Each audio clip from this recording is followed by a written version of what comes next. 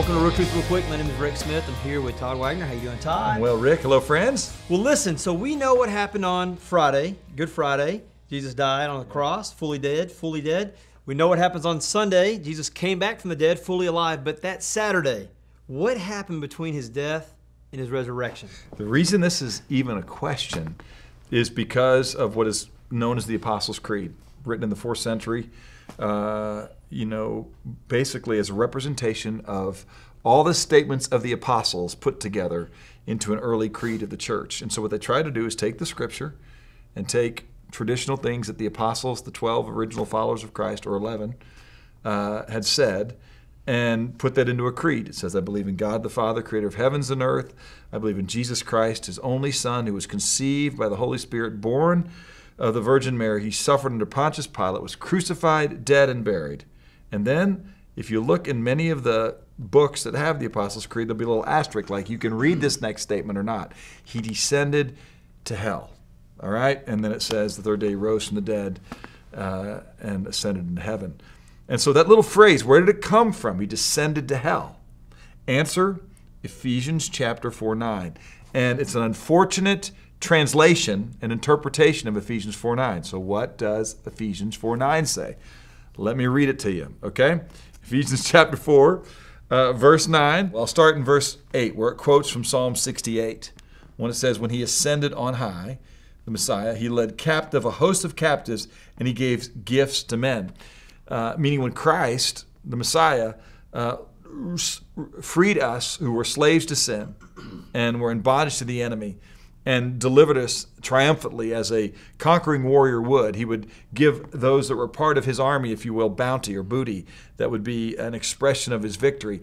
Part of Christ's victory, he gave us his Spirit and gifts that go with his Spirit, each one of us, to be used to further his kingdom. But it says then in verse 9, now this expression, he ascended, what does it mean except that he also descended into the lower parts of the earth? The original writers of the Apostles' Creed took that to mean the lower parts of the earth, like lower than earth itself. What really it's talking about there is he descended, meaning the Messiah, from heaven itself to the lower parts, the earth, where he demonstrated his love for us, and that while we were yet sinners, Christ died for us. Every scholar believes what's going on there in Ephesians 4:9 is the incarnation, not what happened between the crucifixion on Friday and Sunday. This is what the Bible says happened between Friday and Sunday. There's two places that you need to know to get the answer to this question, and not a misinterpretation, as is in the astracized part of the Apostles' Creed, a wrong understanding of Ephesians 4:9. In Luke chapter 23, the two criminals of the cross next to Jesus were bantering back and forth. One of them said, hey, Jesus, if you're who you say you are, save us both. The other guy said, what are you doing? Don't you know we deserve to be here? This man's innocent. And then he turned to Jesus in verse 42 and he said, Jesus, remember me when you come into your kingdom. Next verse, Luke 23:43. Jesus, truly I say to you, today you shall be with me in paradise. So here's where we know Jesus went on Friday. He went to be with the Lord in heaven. He went to be in paradise. That's where the other thief on the cross went with him. What else did Jesus do between that Friday and the resurrection on Sunday? I think there's an answer for us in 1 Peter chapter 3. In 1 Peter chapter 3, in verse 18, it says, for Christ died for our sins once and for all. Okay? Part of the problem that comes from people's understanding of the Apostles' Creed is that Jesus had to go and pay for our sins in hell and suffered for 3 days. Like his suffering for 3 days could pay for our eternal torment. No, Christ shed blood and broken body on the cross is where our atonement was accomplished. It is finished, he said. But there is, in the scripture, a place where he, if you will, want to call hell a lower part of the earth, he descended. This is in now 1 Peter 3. After it says in verse 18, for Christ died for our sins once and for all, the just for the unjust, in order that he might bring us to God, having been put to death in the flesh, but made alive in the Spirit. So alive in the Spirit. Verse 19 says this, he went and made proclamation to the spirits now in prison, who were once disobedient, verse 20, when the patience of God kept waiting in the days of Noah during the construction of the ark, in which a few, that is 8 persons, were brought safely through the water. What seems to be indicated right there is that Christ went and proclaimed to those that mocked God and have rejected God in his person, that Jesus went and proclaimed to them God is sovereign. He is Lord. Noah was his servant.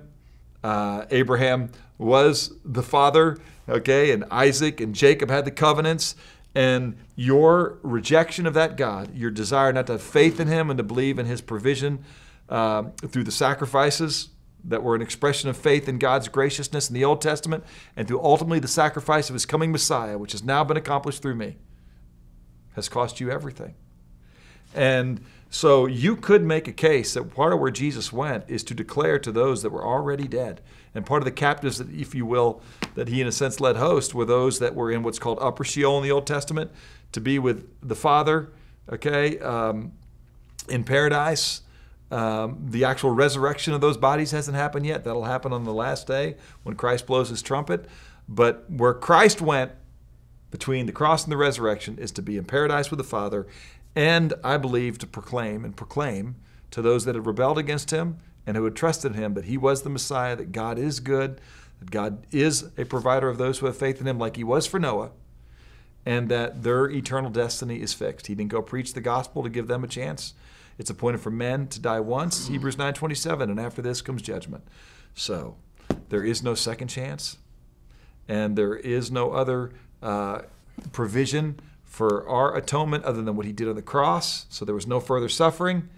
And if you take a look at Luke 23, a right understanding of Ephesians 4:9, and a right understanding of 1 Peter 3:18 through 20, the answer to the question is he went to be with the Father and to declare what is going to be known throughout all eternity. He is King of kings and Lord of lords, and there is no other name under heaven by which men must be saved except Jesus. All right, good stuff. You know, some people that we said earlier, you know, that creeds aren't inspired. That's the inspired word of God. So someone that's really hung up on creeds, we think creeds are beautiful, they're useful, but they're not the Bible. No, and especially, like, there's a reason they pull that part out. Many folks who grew up in a Lutheran or Catholic or a Methodist or Presbyterian tradition who read the Apostles' Creed, some of them said he descended to hell.